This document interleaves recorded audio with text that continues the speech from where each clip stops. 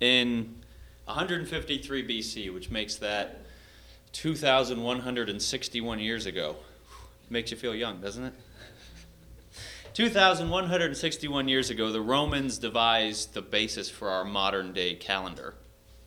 And in doing that, they named a number of the months. And since that time, the calendar's changed and months have been added and things have been revised. But when they did that, they named the month of January, which we just started. And they named it for their god Janus. Not spelled Janus like the woman's name, but Janus, which is where we get January from. And their god Janus was the god of beginnings and of doorways and of entrances. And the interesting thing about Janus was that he had two faces, one on the front of his head and one on the back of his head. You know, like moms have eyes in the back of their heads. Well, the god Janus supposedly really did. And the thing about him was he would look where he was going while at the same time looking at where he'd been. And that's something that we do around New Year, is we look at the year that had just happened and we look at the year that's about to happen. And a lot of times we say, okay, things happened in this past year that I don't want to have happen again. Or maybe things happened this past year that I do want to have happen again. So it's a time of year when we figure out how we can, based on what's happened in the past, make the new year the way that we want it. And one of the things that we do is we make resolutions. Who made a New Year's resolution this year? No one. Wow. I did. Charlie did. I'm always trying to better my spiritual life. It's not easy, but I work on it in fear and trembling. Absolutely. I do too. With fear and trembling is exactly the way to do it. And I make resolutions every year. Sometimes they stick, sometimes they don't.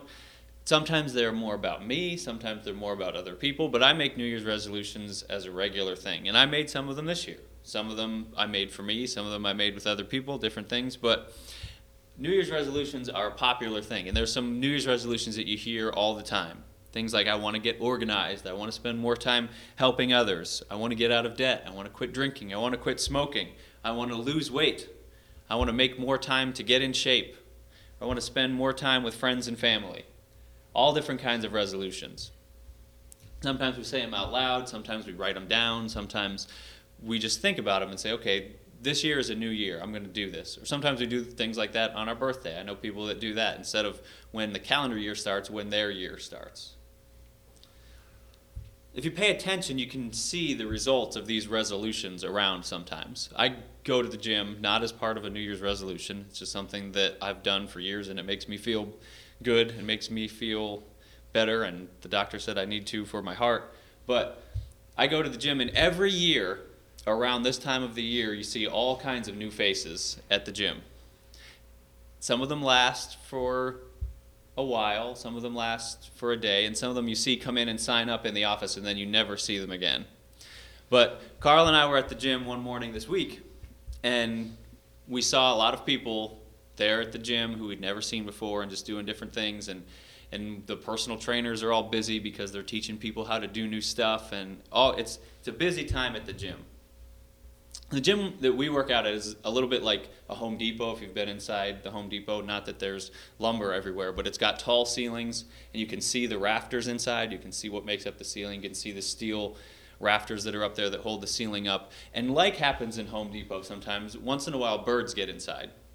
You can see the birds flying around, and they make nests up in the rafters and stuff. Not because it's not a clean gym, but just because it's a big place, and they have to go and get the ladders out, and sometimes it takes a while for them to get everything taken care of.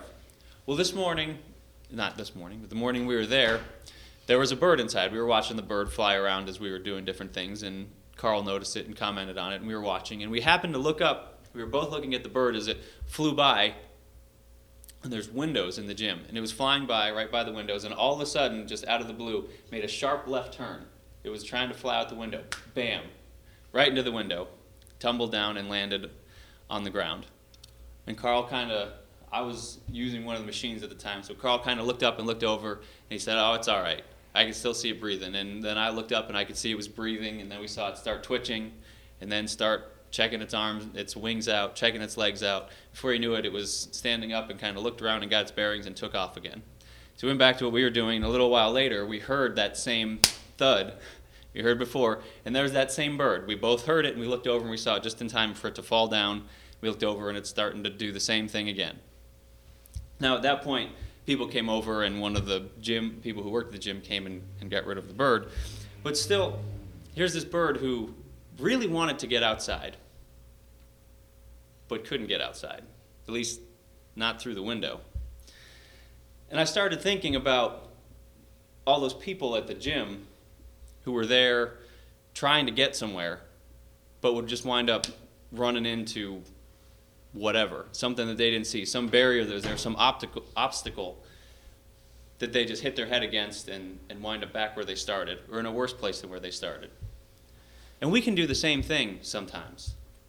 That we'll have a goal and we want to get there, but we're going and going, all of a sudden, there's that window.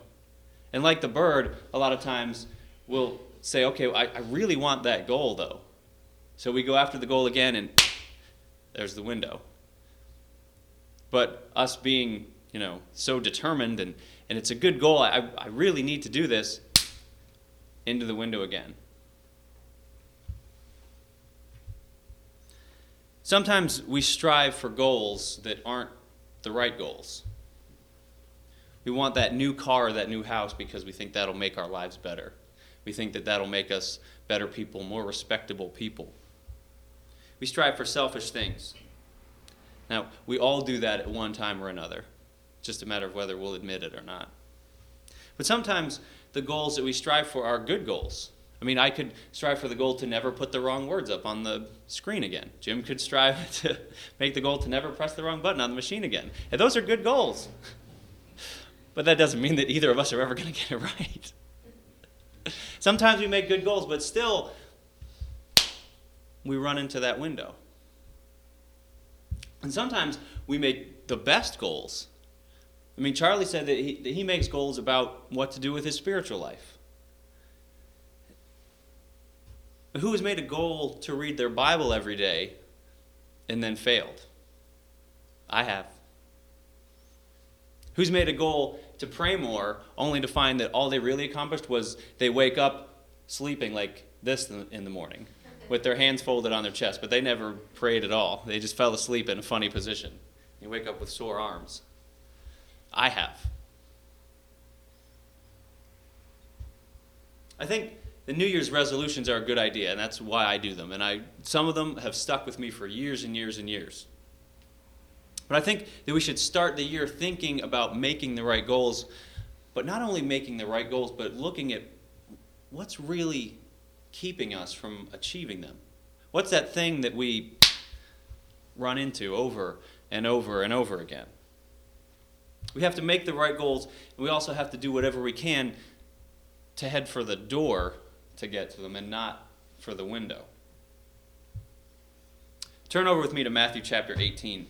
And here, even though it's never said that way, if we look at what it says and think about the way Jesus responds, we find that we see some apostles wrestling with goals.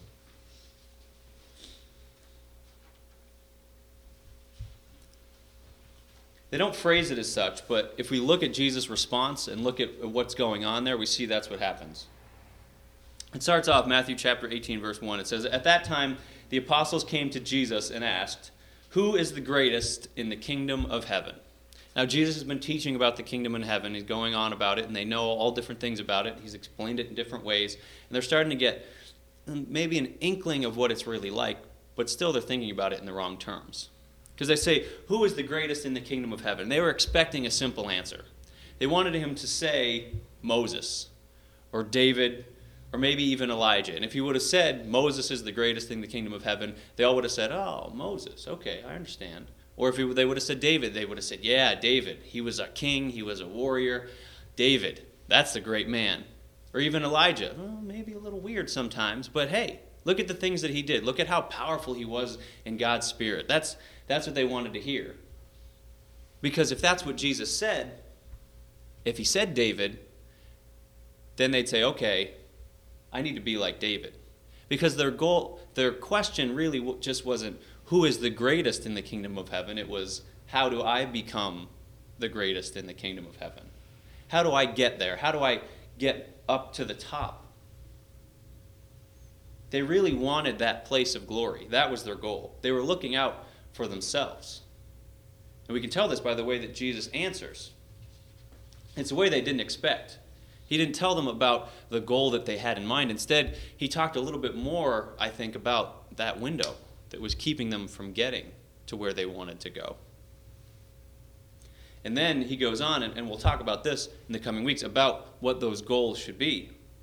But at first, he tells them what their problem is. In verse 2, it goes on, he says, "He called a little child and had him stand among them. And he said, I tell you the truth, unless you change and become like little children, you will never enter the kingdom of heaven." Think about this. They just said, who's the greatest in the kingdom of heaven? And in fact, they're saying, what do I do to be the greatest in the kingdom of heaven? Jesus comes to him and says, if you don't change, you ain't even getting into the kingdom of heaven. You've got the cart before the horse. You're worried about being the greatest. I'm telling you about how to even get in to start with. And that's going to require you to change. They were thinking much more highly of themselves than they ought to. In their minds, they were already in the kingdom of heaven. That was taken care of. Now all they had to worry about was how do I climb that ladder? How do I get to the top? How do I make myself better? Jesus says, you're not there yet. You haven't got it yet.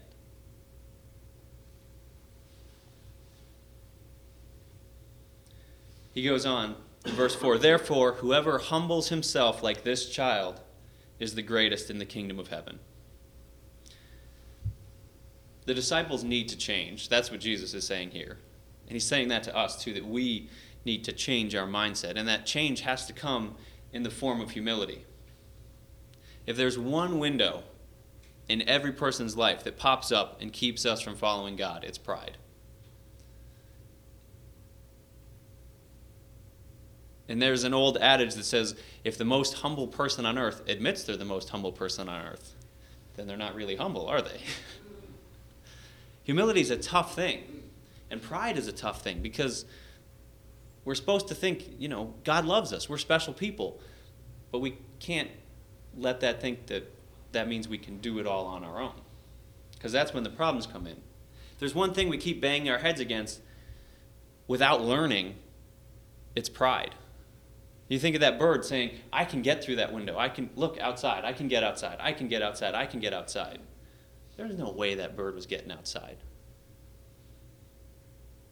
And we come up to things and we keep saying, I can do it. I can do it. I can do it.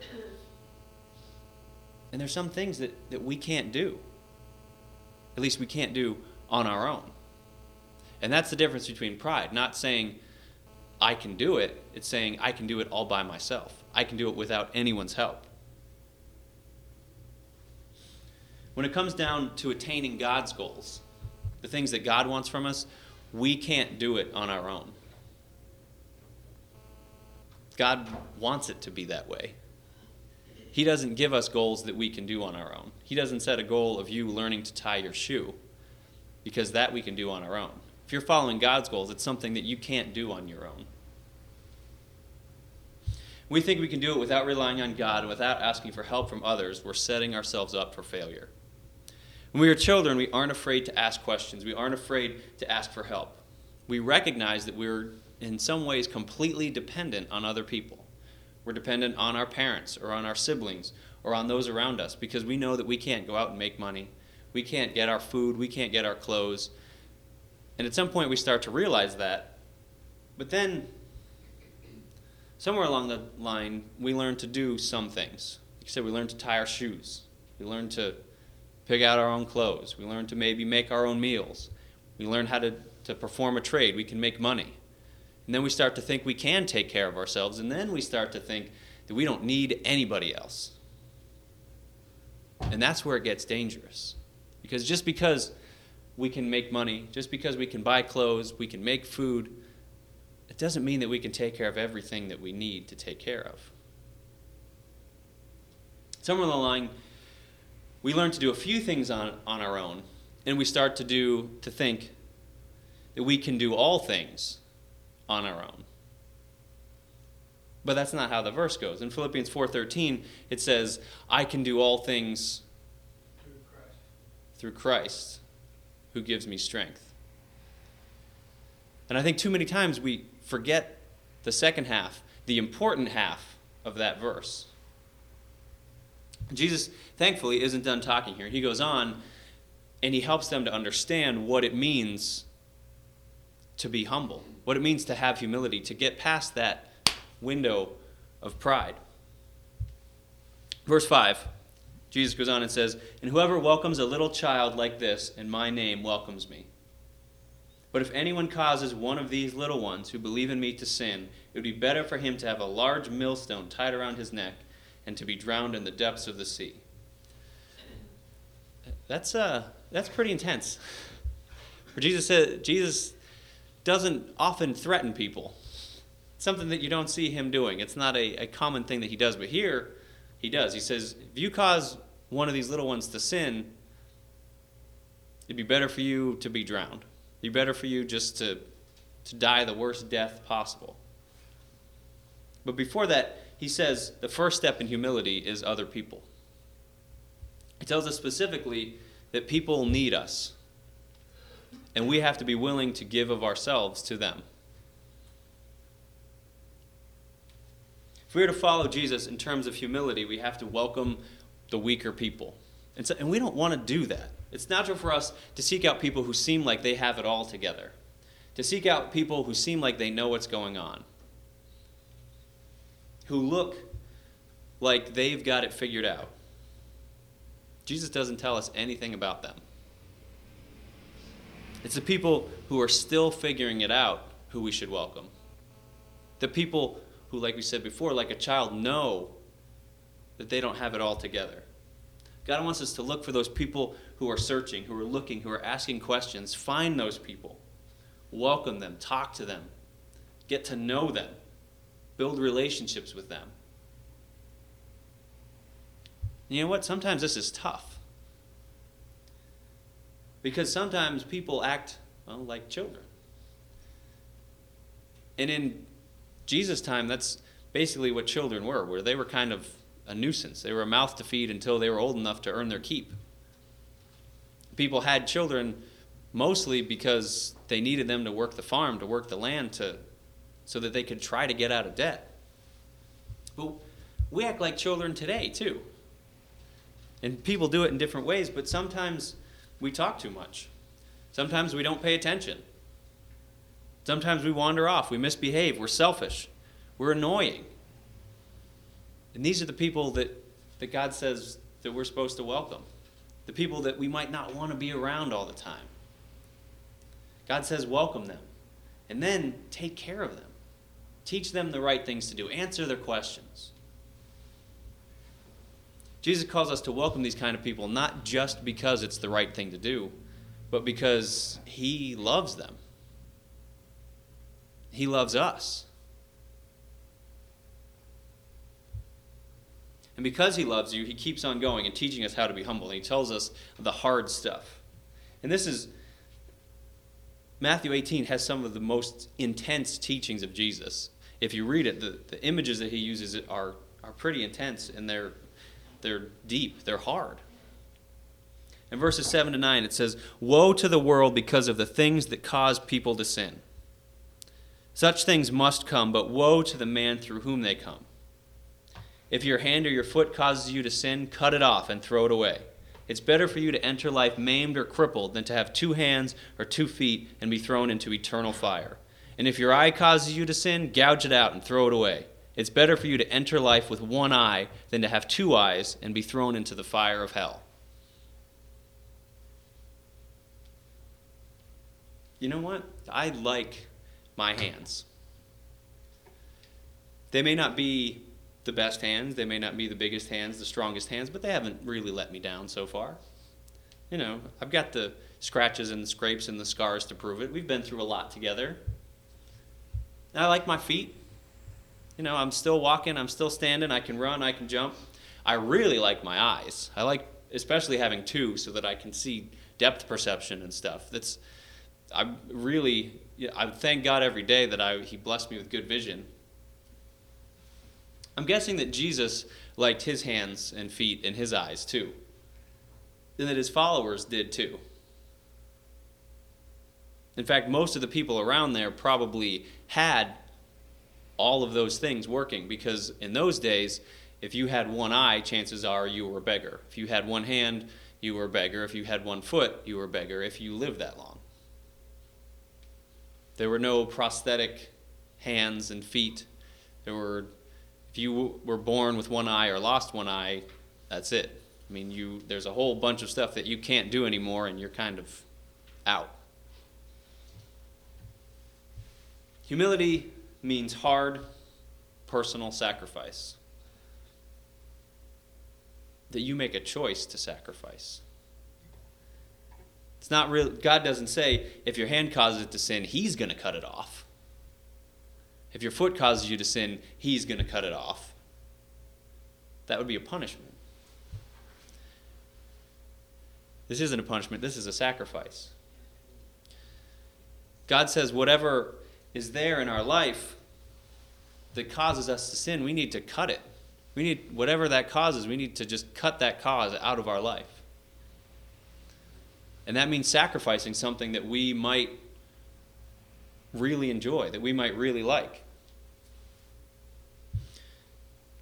I don't have cable in my house, and I don't have pay movie channels in my house, and I never will. I really like movies. And there have been times when I've had pay movie channels in my house, and I really liked just, oh, look, there's a movie on, and you get to watch the whole movie in one thing. There's no commercials, and there's good movies on there. But I also know that there's not good movies on there. And there's stuff that I'm going to be tempted to watch that I know that I shouldn't watch. So for that reason, I made a decision that I will never have pay movie channels in my house. There are certain places that I won't go. There are certain people that I've been friends with in my life that I don't talk to anymore, because I know that they lead me to do things that I would rather not do, that I shouldn't do. So I had to make a decision to cut those things out of my life. And that's hard. I mean, I really like movies. If you go and you look, I have a huge DVD collection. It's something that I spend money on. I love going to the movies. I love learning different things. I love stories. And movies are the way that stories are told most times these days. It wasn't like, oh, I'm happy that I'm not going to have movies anymore. That was a big thing for me.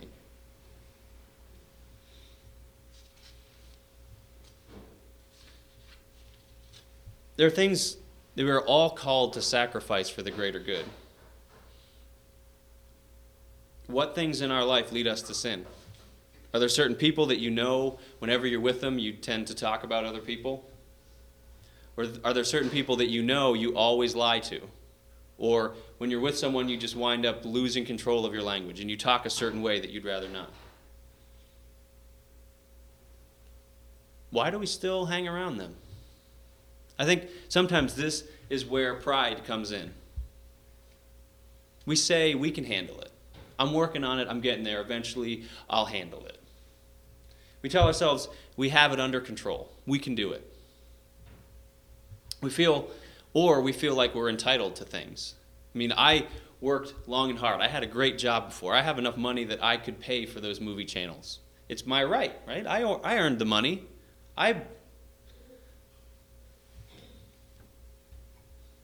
Why shouldn't I be able to enjoy them?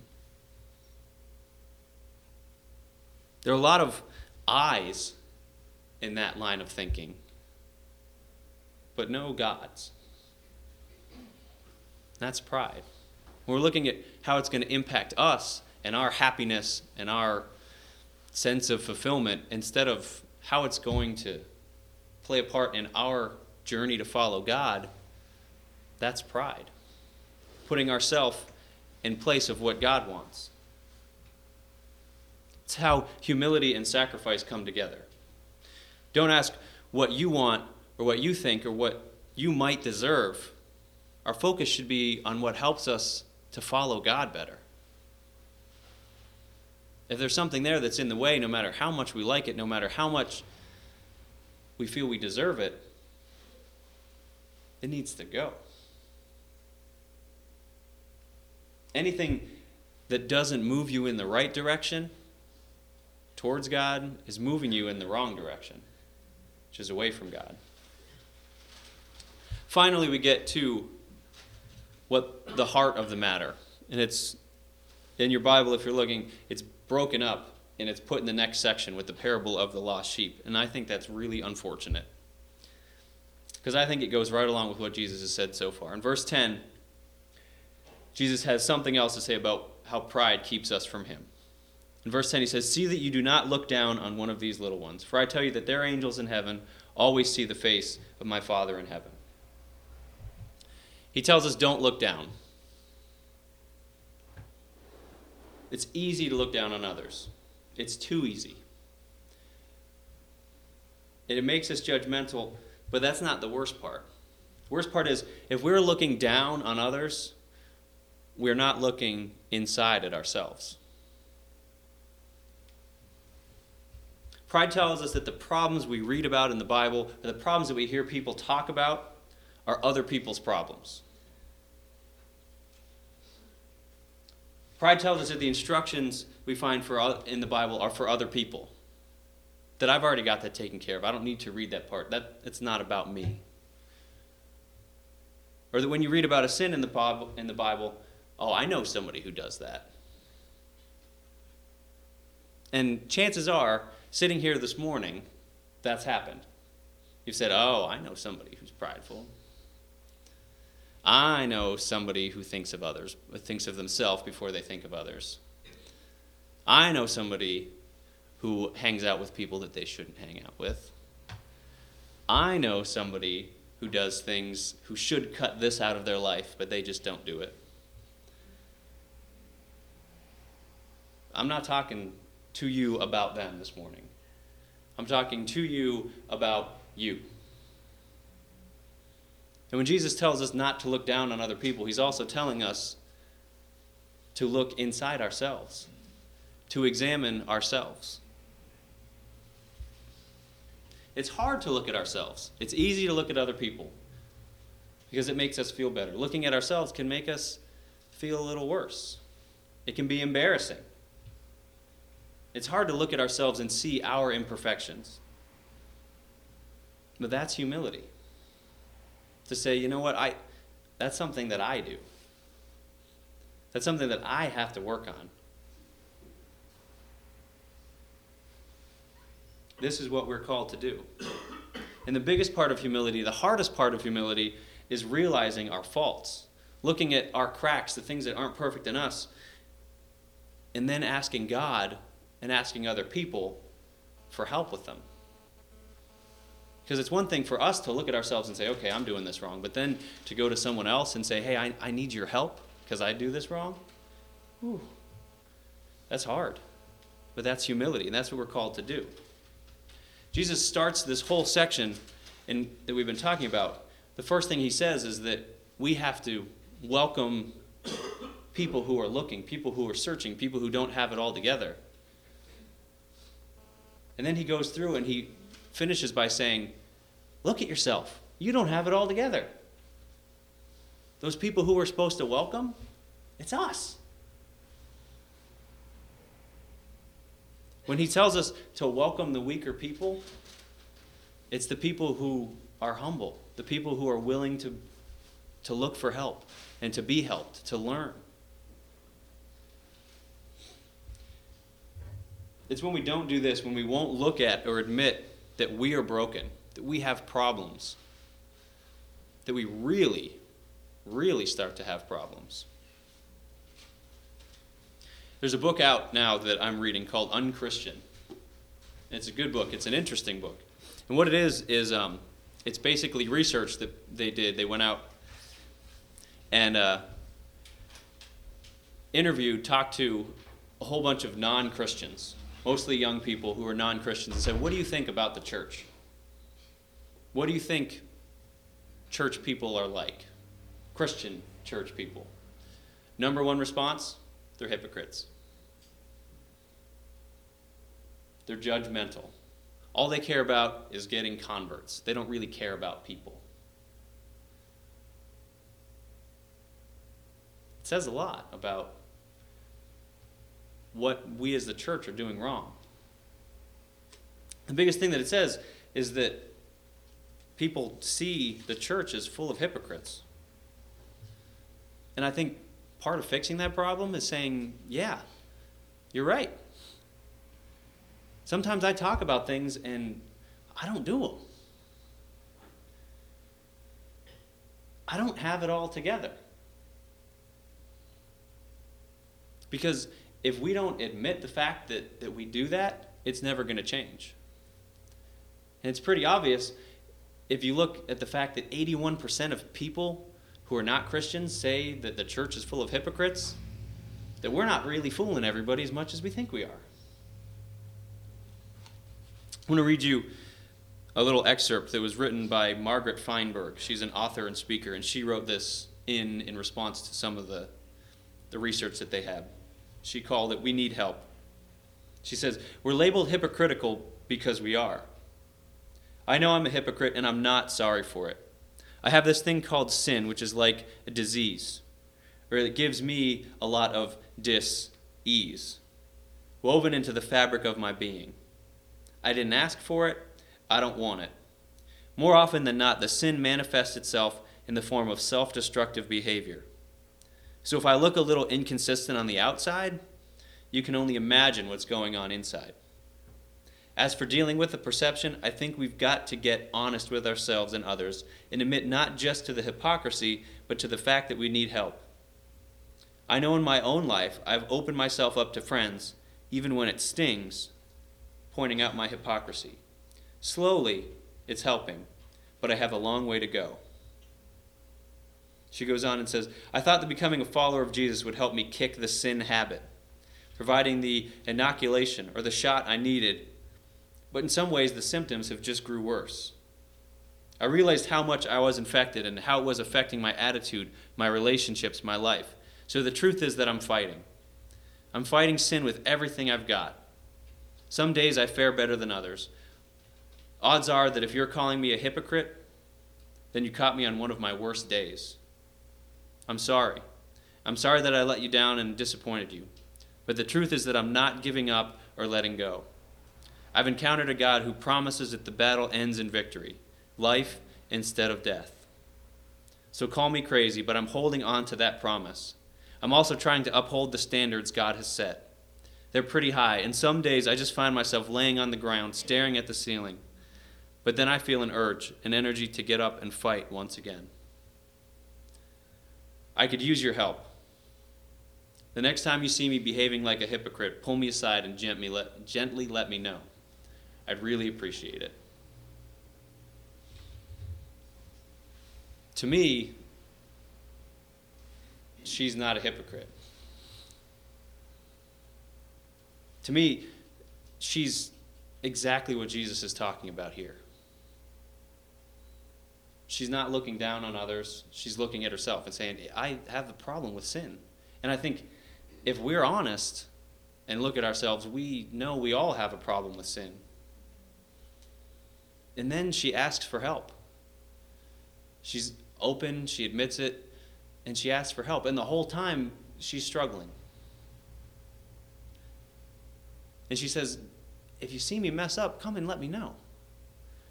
The three things that Jesus talks about here are things that she did, and they're things that we need to do as well. Because if we keep trying to do them on our own, to say, I've got it under control, I can handle it, it's like that bird. We're going to keep running into that window over and over and over again. And I don't know about you, but I'm tired of that window. My head's starting to hurt. And as we start a new year, instead of looking around at other people and saying, oh, they've got problems. Or instead of saying, well, I want to stop doing that, but I also really like this. And instead of saying, well, they're just not worth the time, they're not worth the effort, will you join me this year in following, searching for, striving for God's goal of humility? Instead of saying, what do I want? What would make me happy? What would make God happy? Jim's going to come forward and lead us in our closing song, but I want you to think about that. Not just today, but as you leave. It's a new year. Who are you going to follow this year? Are you going to follow you, or are you going to follow God? Are you going to follow His goals, or are you going to follow your own goals?